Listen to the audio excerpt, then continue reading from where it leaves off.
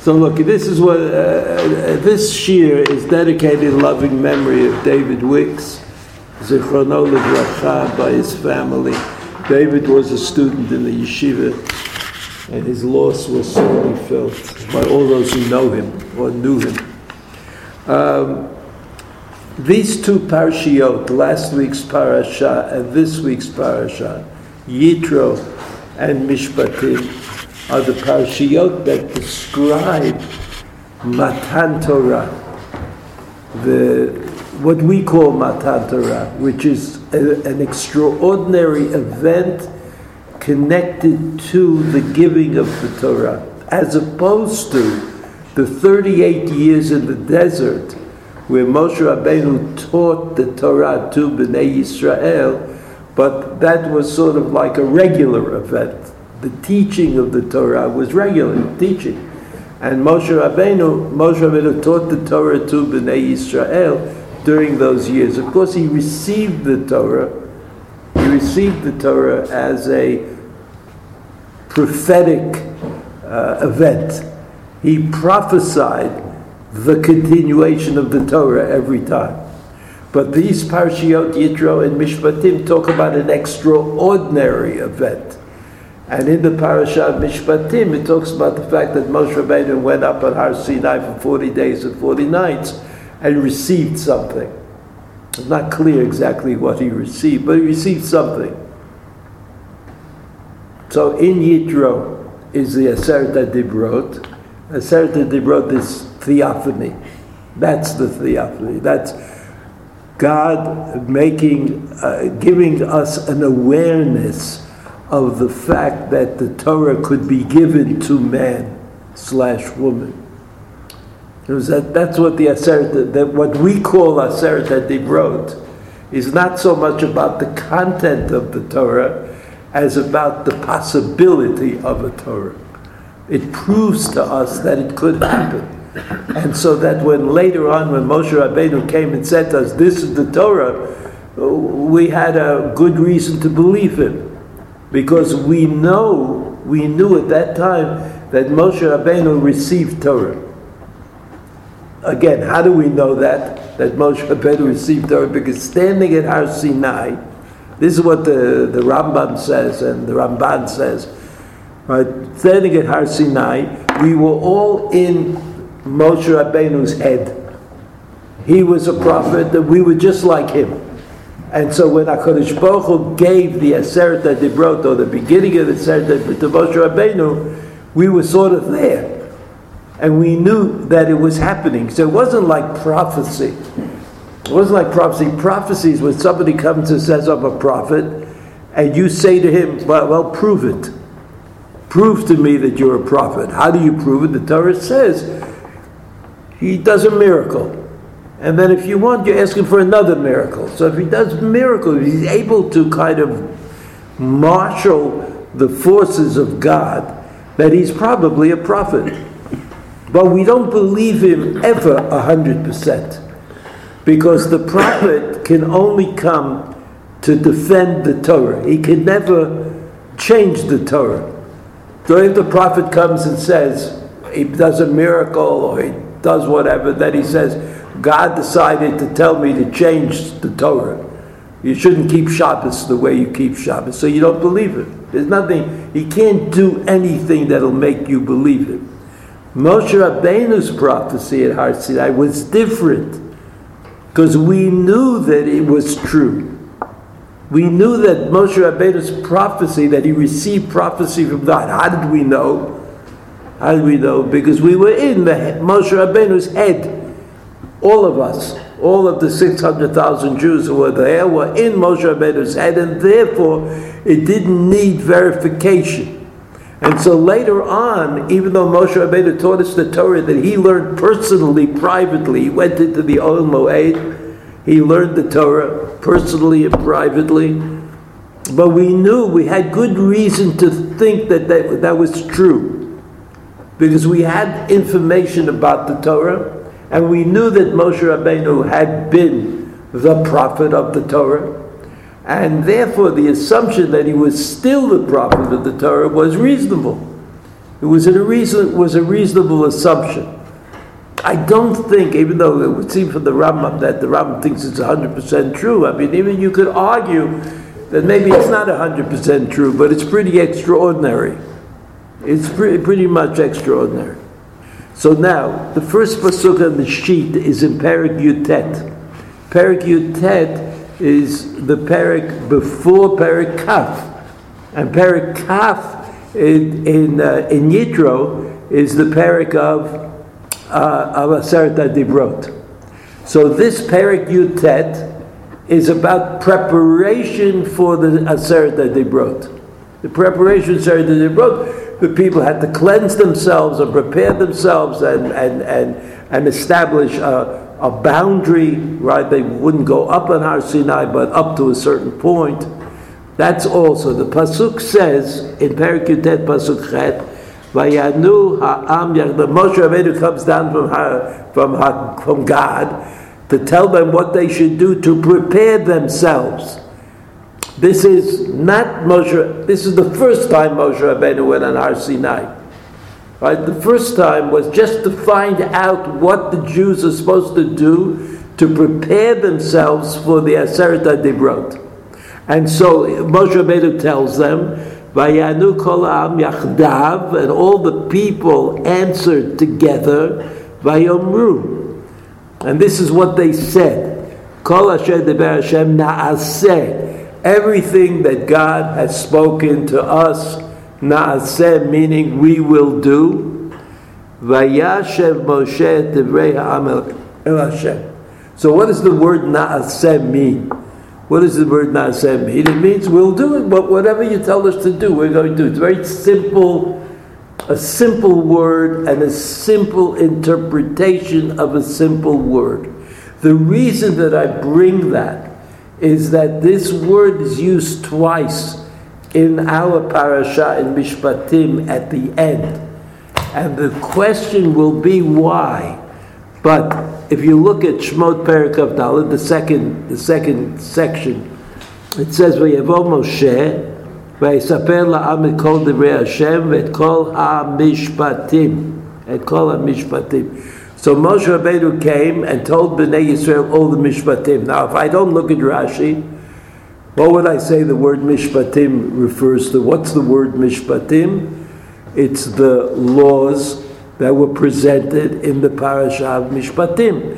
Why were the laws presented in the parasha of Mishpatim? So that the Jews would know, Am Yisrael would know Torah. They'd know, so when God said, do you accept it or don't you accept it? It would be based on something. Based on knowledge and information of the Torah in the parasha of Mishpatim. That's what the word Mishpatim means. Vayan kol ha'am kol echad, and all the people answered together as one.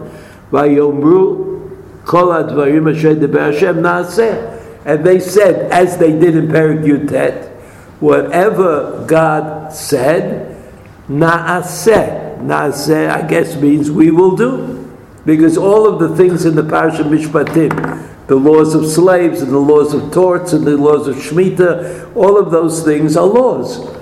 Right? And they all imply na'aseh. And so the Jews, hearing all these laws, they answered na'aseh. They answered na'aseh. Okay? Then the next pasuk says, well, let's look at the Rashi. Let's Vayavo Moshe vayisaper la'am bo bayom, on that day, bo bayom, on that day. What day are we talking about? The day of the Aseret HaDibrot, Vav Sivan, or Zayin Sivan. But we celebrate Vav Sivan as the day of Matan Torah. Right? That's a separate discussion. Et kol divrei Hashem, et kol divrei Hashem, mitzvot, prisha v'hagbala. Prisha, separate this, sexual separateness, and Hagbala, that there is a limit, there's a gvul, there's a boundary. You can go so far and not anymore. These two words, Prisha and Hagbala and Rashi, represent, these two words represent Perek Yutet in Shmot. It was before Aseret HaDibrot. HaKadosh Baruch Hu told Moshe Rabbeinu to tell the people of Israel, Prisha v'Hagbalah. And then the words that call them Mishpatim, which I think could be explained simply as being the Parasha of Mishpatim, but Rashi says no.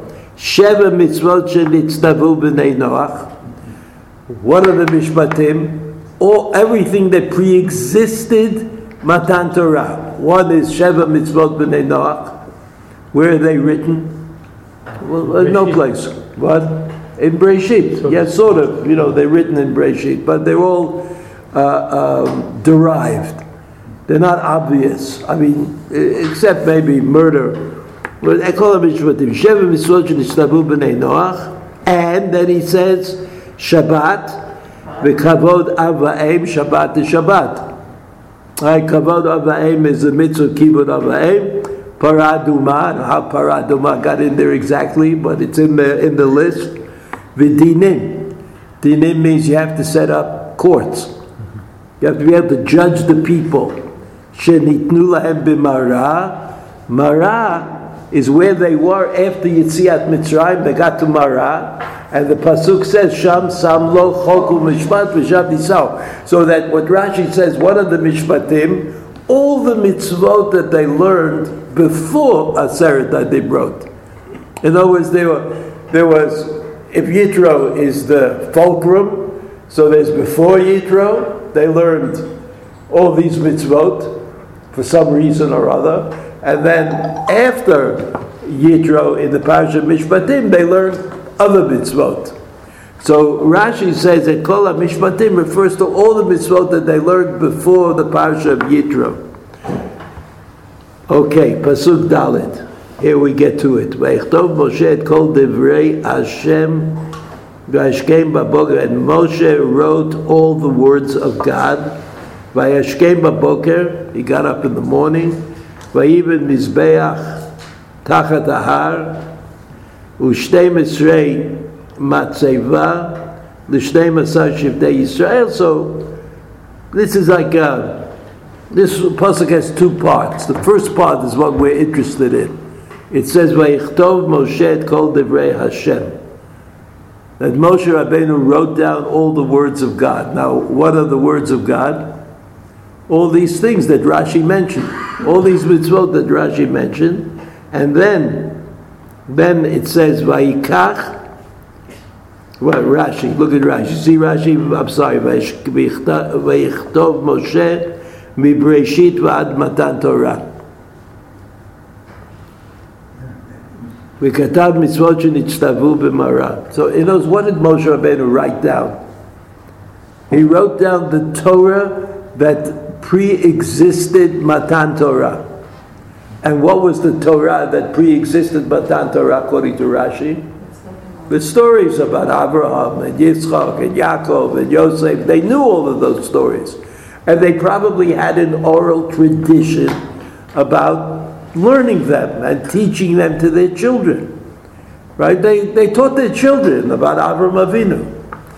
And so when you teach something orally, it sometimes it gets like coalesces into what would you call a nusach.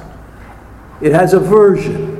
Like the old people are teaching the young children about Avraham Avinu, so they have some kind of litany that they go through, and they say it. That it was that litany, for some reason, that Moshe Rabbeinu wrote down. Vayichtov Moshe kol divrei Hashem. Rashi says, "V'breshit ad matan Torah." That Moshe Rabbeinu wrote it down. What did he write down? The story. There were very few mitzvot. Well, they were at the end, but at the beginning, Avraham, Yitzchak, Yaakov, they don't have so many mitzvot to write down. Okay? Then the last pasuk Zayin, Vayikach Sefer Habrit. And Moshe Rabbeinu took Sefer Habrit. What Sefer Habrit? The book of the covenant. What book? What covenant? What is he talking about? What is the pasuk talking about? The book was what Moshe Rabbeinu wrote down. Rashi says Sefer Habrit, Mibreshit ad Matan Torah. from Breshit until Matan Torah, u'mitzvot shenitztavu b'mara. Therefore, according to Rashi, it's exactly the same as Rashi says on Vayichtov Moshe. So the book that Moshe Rabbeinu wrote down had a name. And what was its name? The Sefer HaBrit. In other words, the covenant, the agreement between HaKadosh Baruch Hu and Bnei Yisrael was in part done on a book that Moshe Rabbeinu wrote down.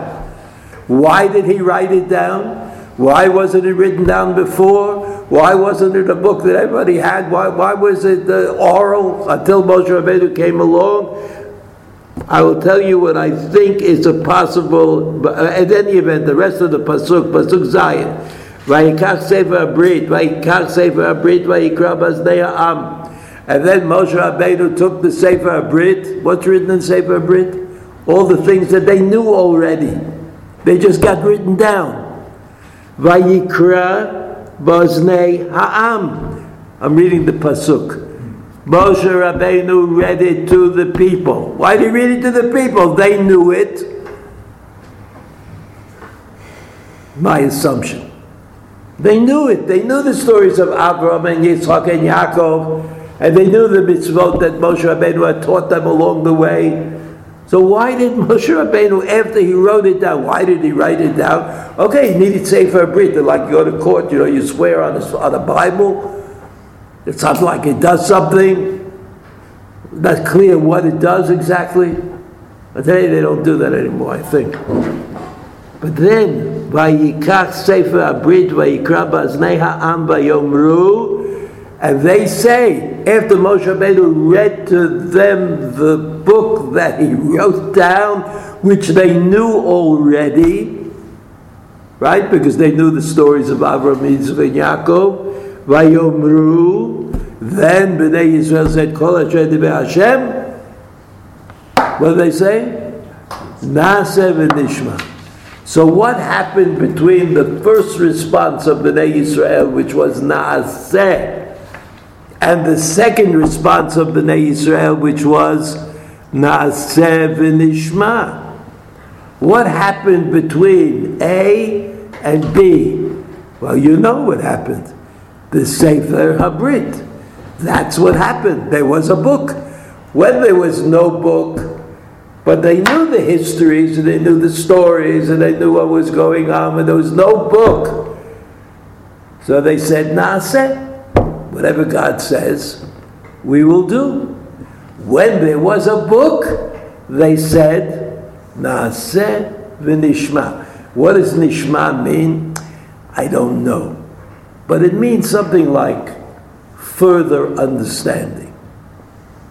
Further understand. I don't, Naaseh means I understand what you want from me. Right? Moshe Rabbeinu said, Prisha, separate yourself. Hagbalah, limit yourself. Right? So they said, oh, I get that. We know what that is. So what's v'nishma? Nishma is further understanding.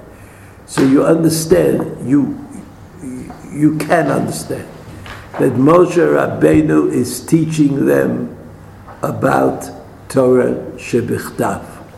And what's the difference between Torah Sheba'al Peh and Torah Shebichtav? Torah Sheba'al Peh, you can't learn it, because every version is self-sufficient. Let's say people were teaching about Avraham Avinu. Right? So one person said it this way, another person said like I guess the early versions of Homer. Torah Sheba'al Peh, oral. Today everything is different. So don't ask me a question about today, because there's no Torah Sheba'al Peh anymore. Everything becomes Torah Shebichtav.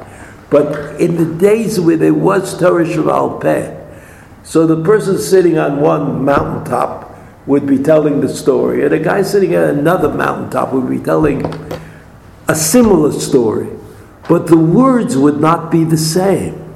And when the words are not be the same, you can't darshan them. Because who cares about a drasha made about a word which might not really be part of the story? So you can't make a drasha.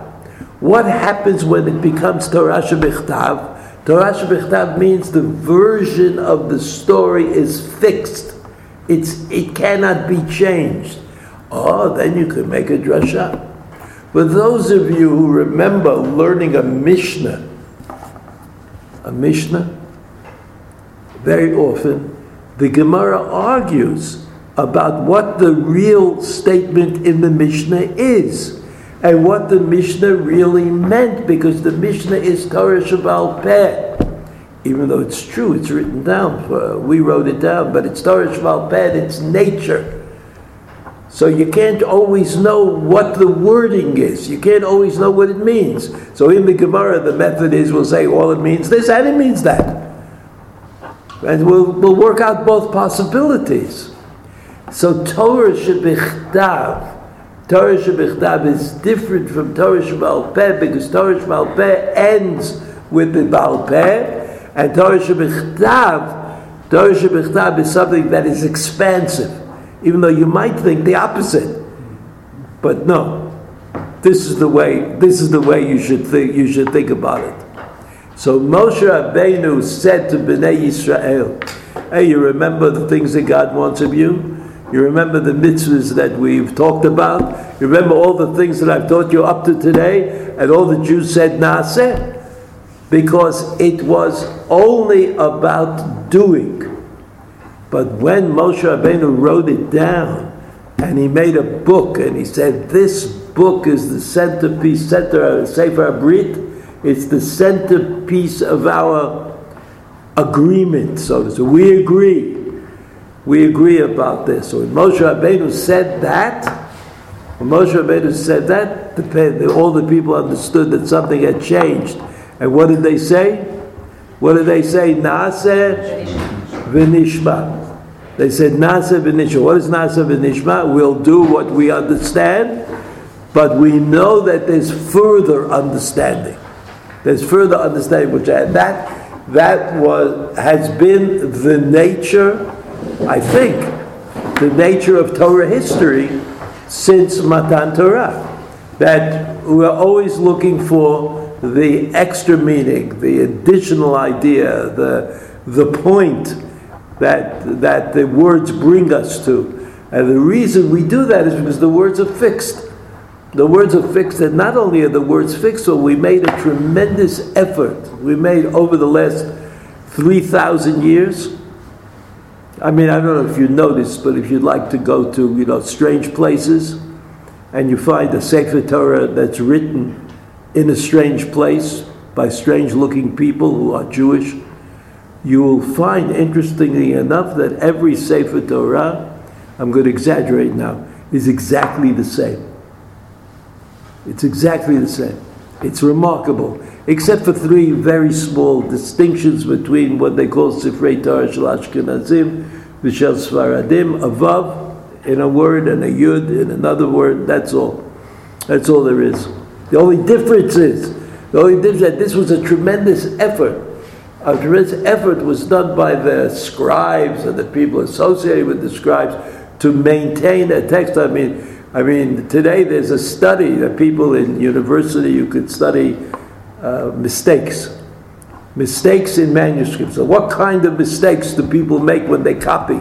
What kind of mistakes do you make when you type? These people used to type. Now they just computer. When you had to hit the key, especially with your pinky, it was easier to make certain kinds of mistakes. But we always make mistakes. Therefore, it's remarkable that the Sifrei Torah have been maintained almost without a mistake. I mean, I won't say it's miraculous because I don't know about that. But if I was enthusiastic, I would say miraculous. But I'm not that enthusiastic. So that the reason for that is because everybody understood that was the nature of a Sefer Torah. I mean, that went on until printing. Printing, everything changed. Because once you print a Sefer Torah, you print, they call it tikkun. then you could just copy it, and then you could check it. And you could do it so many times that it'll come out right. But before that time, that's the 15th century, right? 1500s? When is Inkunabula? 1500s? 1595. I'm sorry, 1495. The very last bit of the 15th century is the Inkunabula. Till the 1500s. So it's mostly the 1500s. The first 100 years they're called Inkunabula. The first 100 years of printing, right? I don't know about Chinese. Chinese, they also had printing, maybe even earlier. But we like Gutenberg for some reason. But I guess we're all Talmidim. So this is how I understand these psukim. The difference between Naaseh and Naaseh v'nishma. Right? That Naaseh means I know what it is I have to do, and that's the end of it. And Naaseh v'nishma means I know what I have to do, but that's just the start of it. Right? That's just the start of it. And Am Yisrael has pretty much lived on that interpretation of Naaseh v'nishma. That whether you call it, like the Kuzari called it, an ongoing revelation.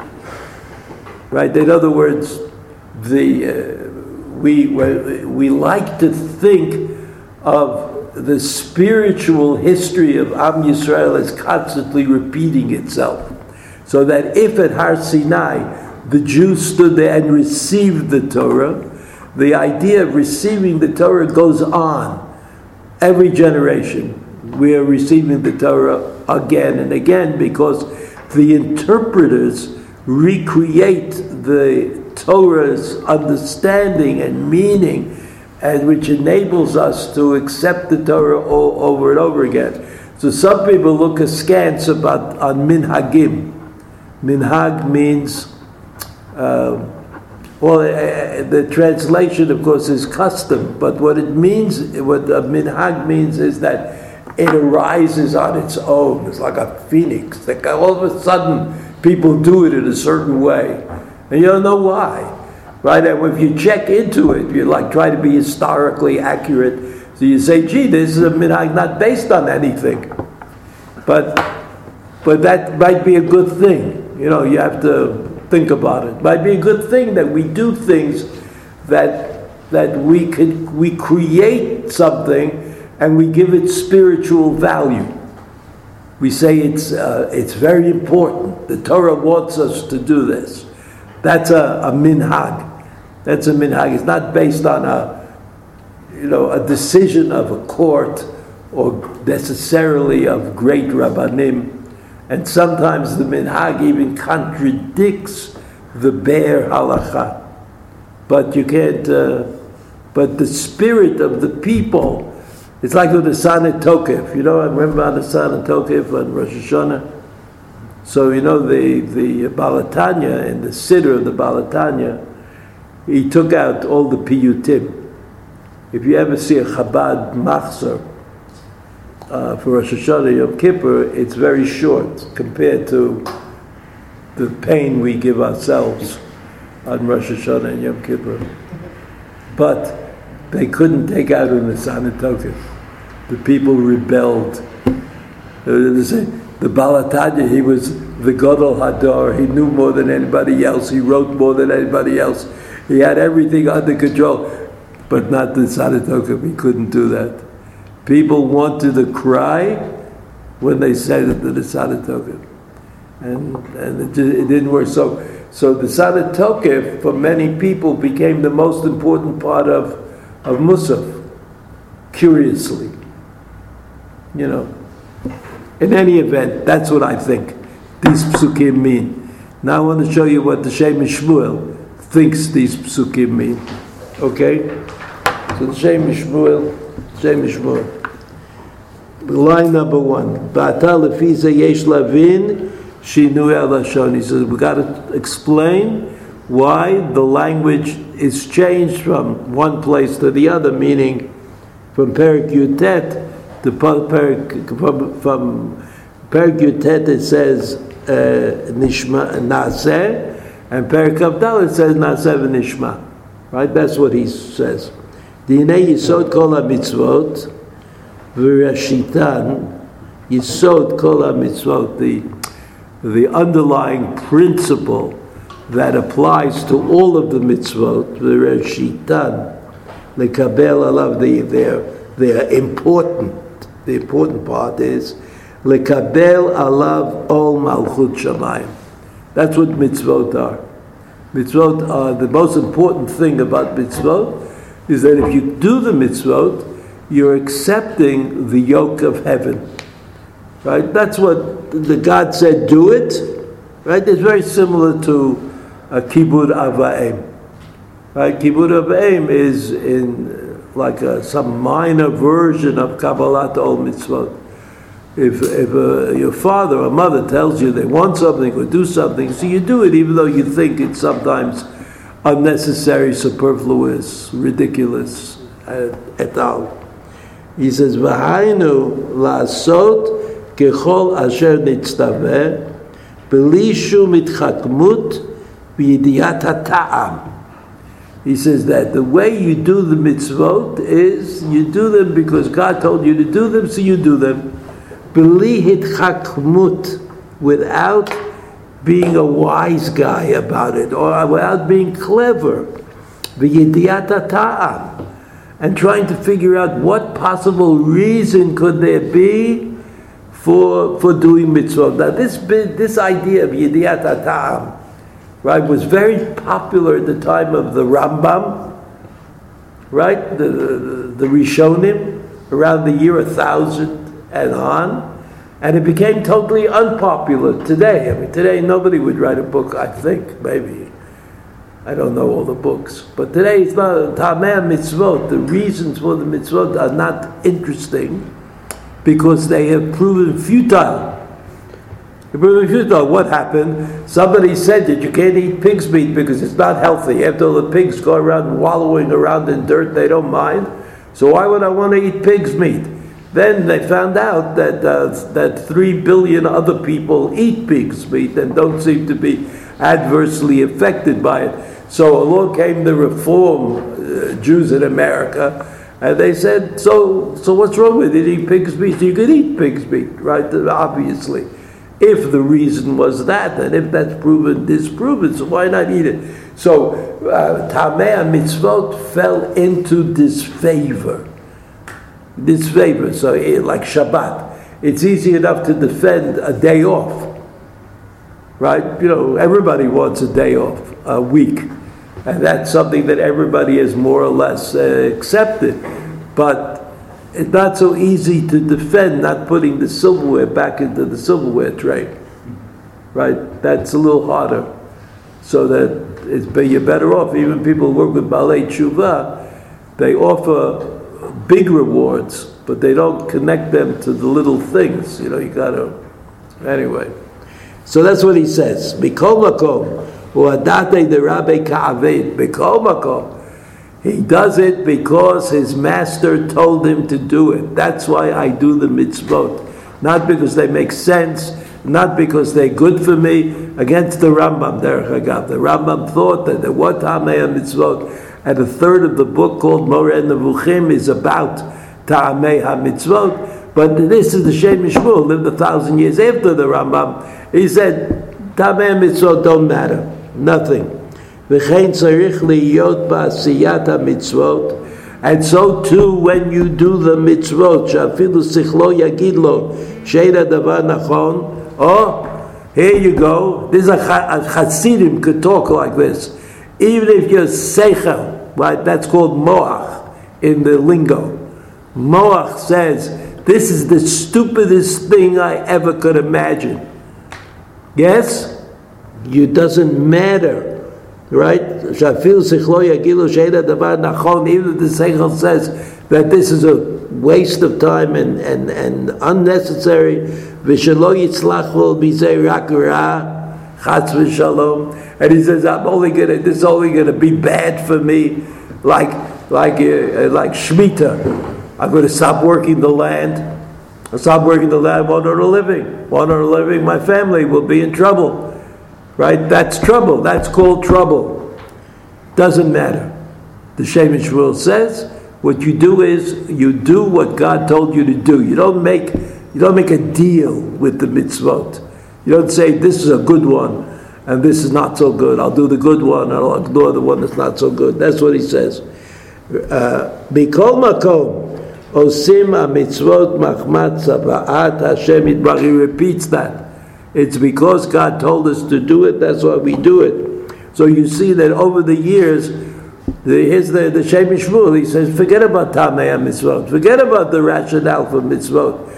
It doesn't matter, because at the end of the day, God told us to do it, so you have to do it. The fact that I can't explain it, I mean, what difference does it make? Then he says, V'achati im navin hatam, v'ech ze mevi la'osher hamiti. He says, it doesn't matter, it's all the same.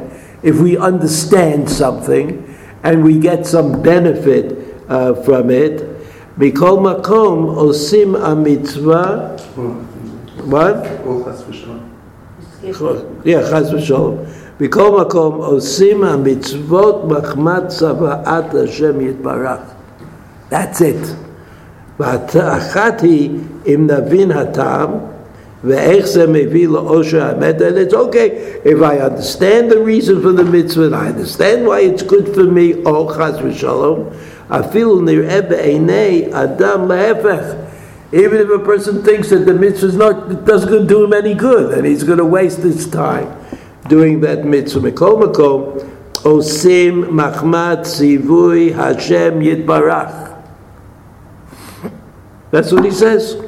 V'zeu machmat habitul ha'amiti sheYisrael b'teilim l'Hashem yitbarach. So this is a Hasidic notion, which comes ultimately from the Kabbalah, and it's based on that word bitul. That word bitul means to efface my personality. Like I don't exist before HaKadosh Baruch Hu. Now everybody understands, I think. Everybody could imagine. Or you see in the movie, you go to confront a king. So for that moment you lose your identity. The king says, here, have a salami sandwich. You take it. Or the king says, how come you're wearing that? Why don't you wear something else? For the moment you put up with it. Whatever the king said, that's what he says. That's bitul ameti, right? The effacing of your own personality. sheYisrael b'teilim l'Hashem yitbarach. That in which we become self-effaced before Kodesh Baruch Hu, she'ein lahem b'chinat atzmam klal. She'ein, they don't have it's very much a very non-modern idea. You don't have a real personality. You don't really exist in the face of God. You can't. That's why you need a Moshe Rabbeinu to argue with God. But people cannot do that. People can't do that. That's why the Berditchever was like a model. Like he was the Moshe Rabbeinu of the generation, according to the way he argued with God. Of course, it wasn't like Moshe Rabbeinu. It wasn't like face to face with God. But the Berditchever, that's what he thought he should do. He should put in a plea for a better situation for the people. But his plea was not based on mercy. It was based on justice. He would say, we don't deserve this. He didn't say, just give us mercy. That was Moshe Rabbeinu. Moshe Rabbeinu invented arguing with God. Avraham Avinu invented questioning God, but questioning for an answer. Okay. To Moshe Katav David HaMelech Alav Shalom, Nafshi Kigmul Alai Imo. Nafshi,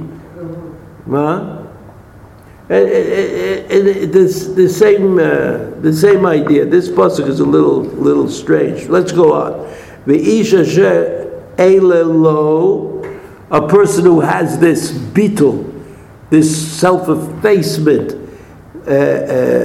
mutarlo Listakel ulasig tam hamitzvot. So there you go.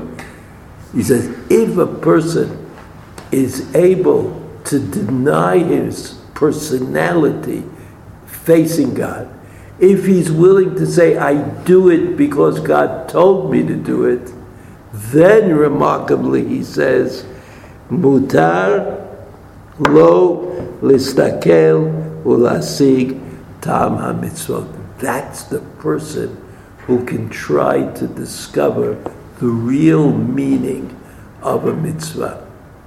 So that Talmud Torah, which is the path to the discovery of the real meaning of a mitzvah, is prefaced upon bitul, that I accept it because God demands it of me. Once I am able to do that, I'm able to take myself out of the discussion to a certain extent. I can put myself back into the discussion and try to figure out what it really means, what the mitzvah really means. So you know that in Chassidut, in the Chabad Chassidut, other Chassiduyot, there are books written on Tamei HaMitzvot, including the former Rebbe. Because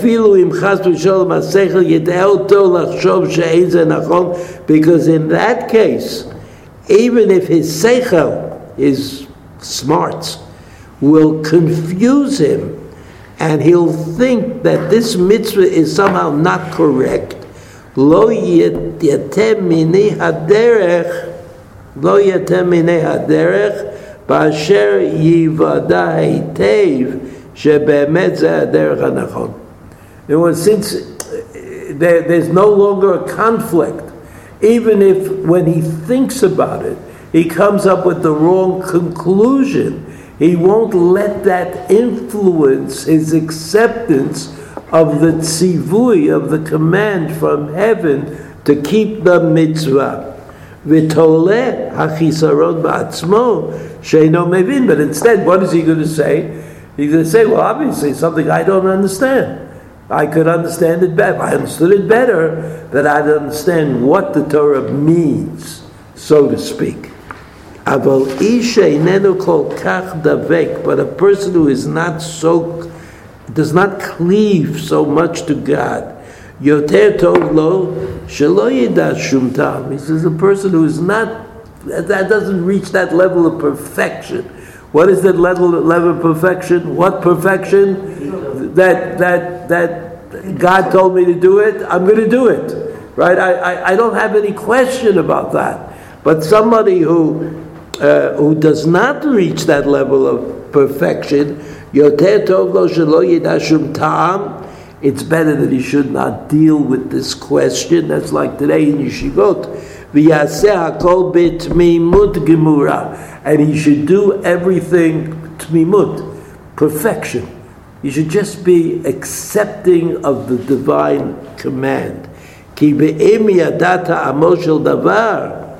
Because if he knew the reason, the rationale for a mitzvah, ben yit'ehu haseichel, his cleverness will confuse him. V'al kain teichev k'sheshamu. Now you see al kain, it's 3, 4, 5, 6, 7 lines on the bottom. The second word, al kain teichev k'sheshamu Yisrael mimatan Torah. When Bnei Yisrael heard about the Torah, ayu yireim lenafsham lomar nishma. Here the Shem Shmuel, it's like good. He said, so when they heard that there's a Torah in the world, they were afraid to say, what did they say? They said Naaseh.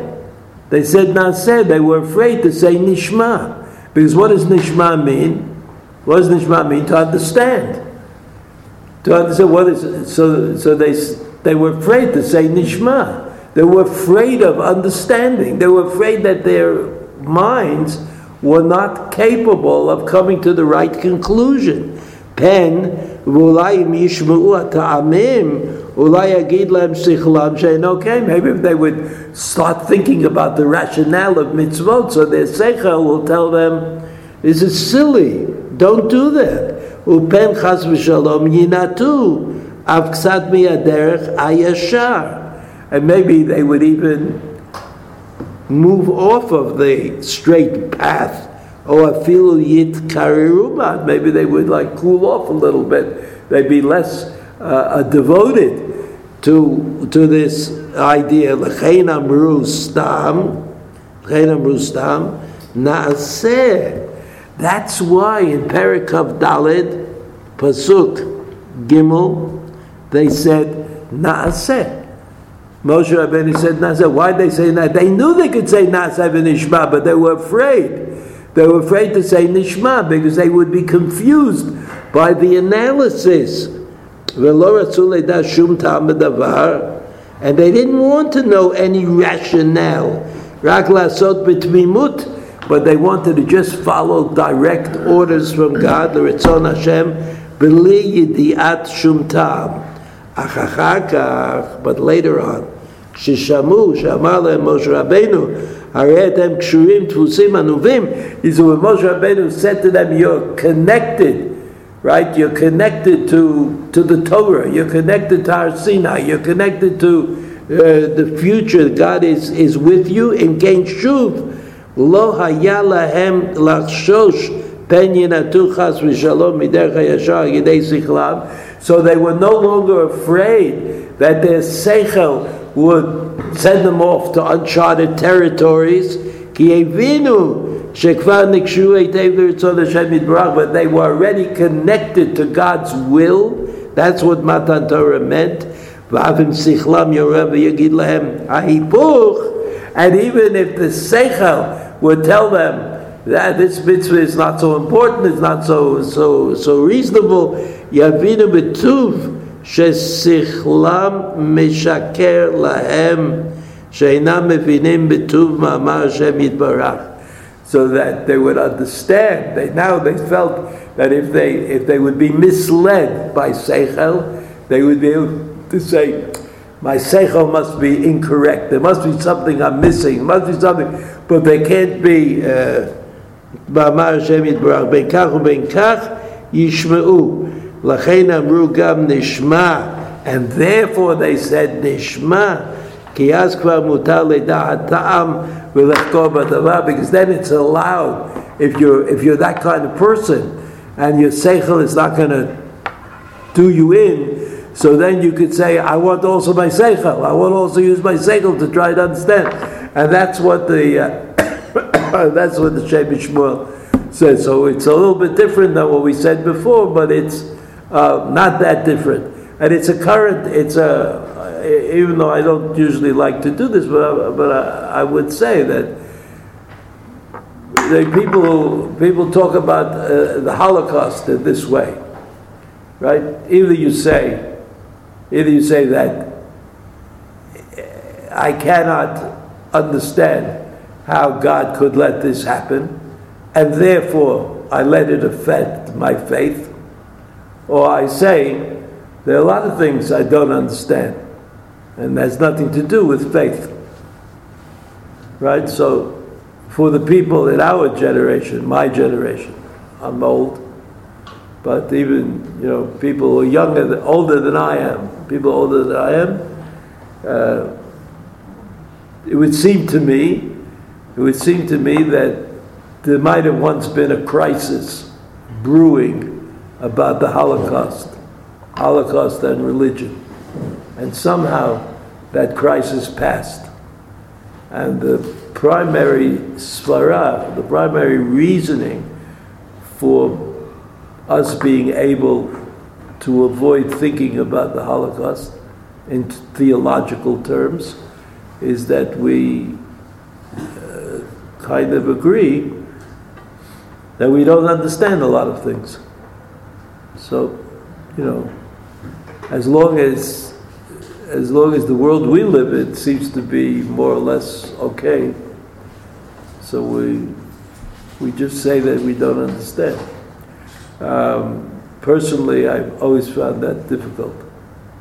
But I think that the Jewish people, use that as a rationale. Okay, so we had two interpretations, more or less, of this idea of Nasa v'Nishma. Maybe we'll come back to it next year.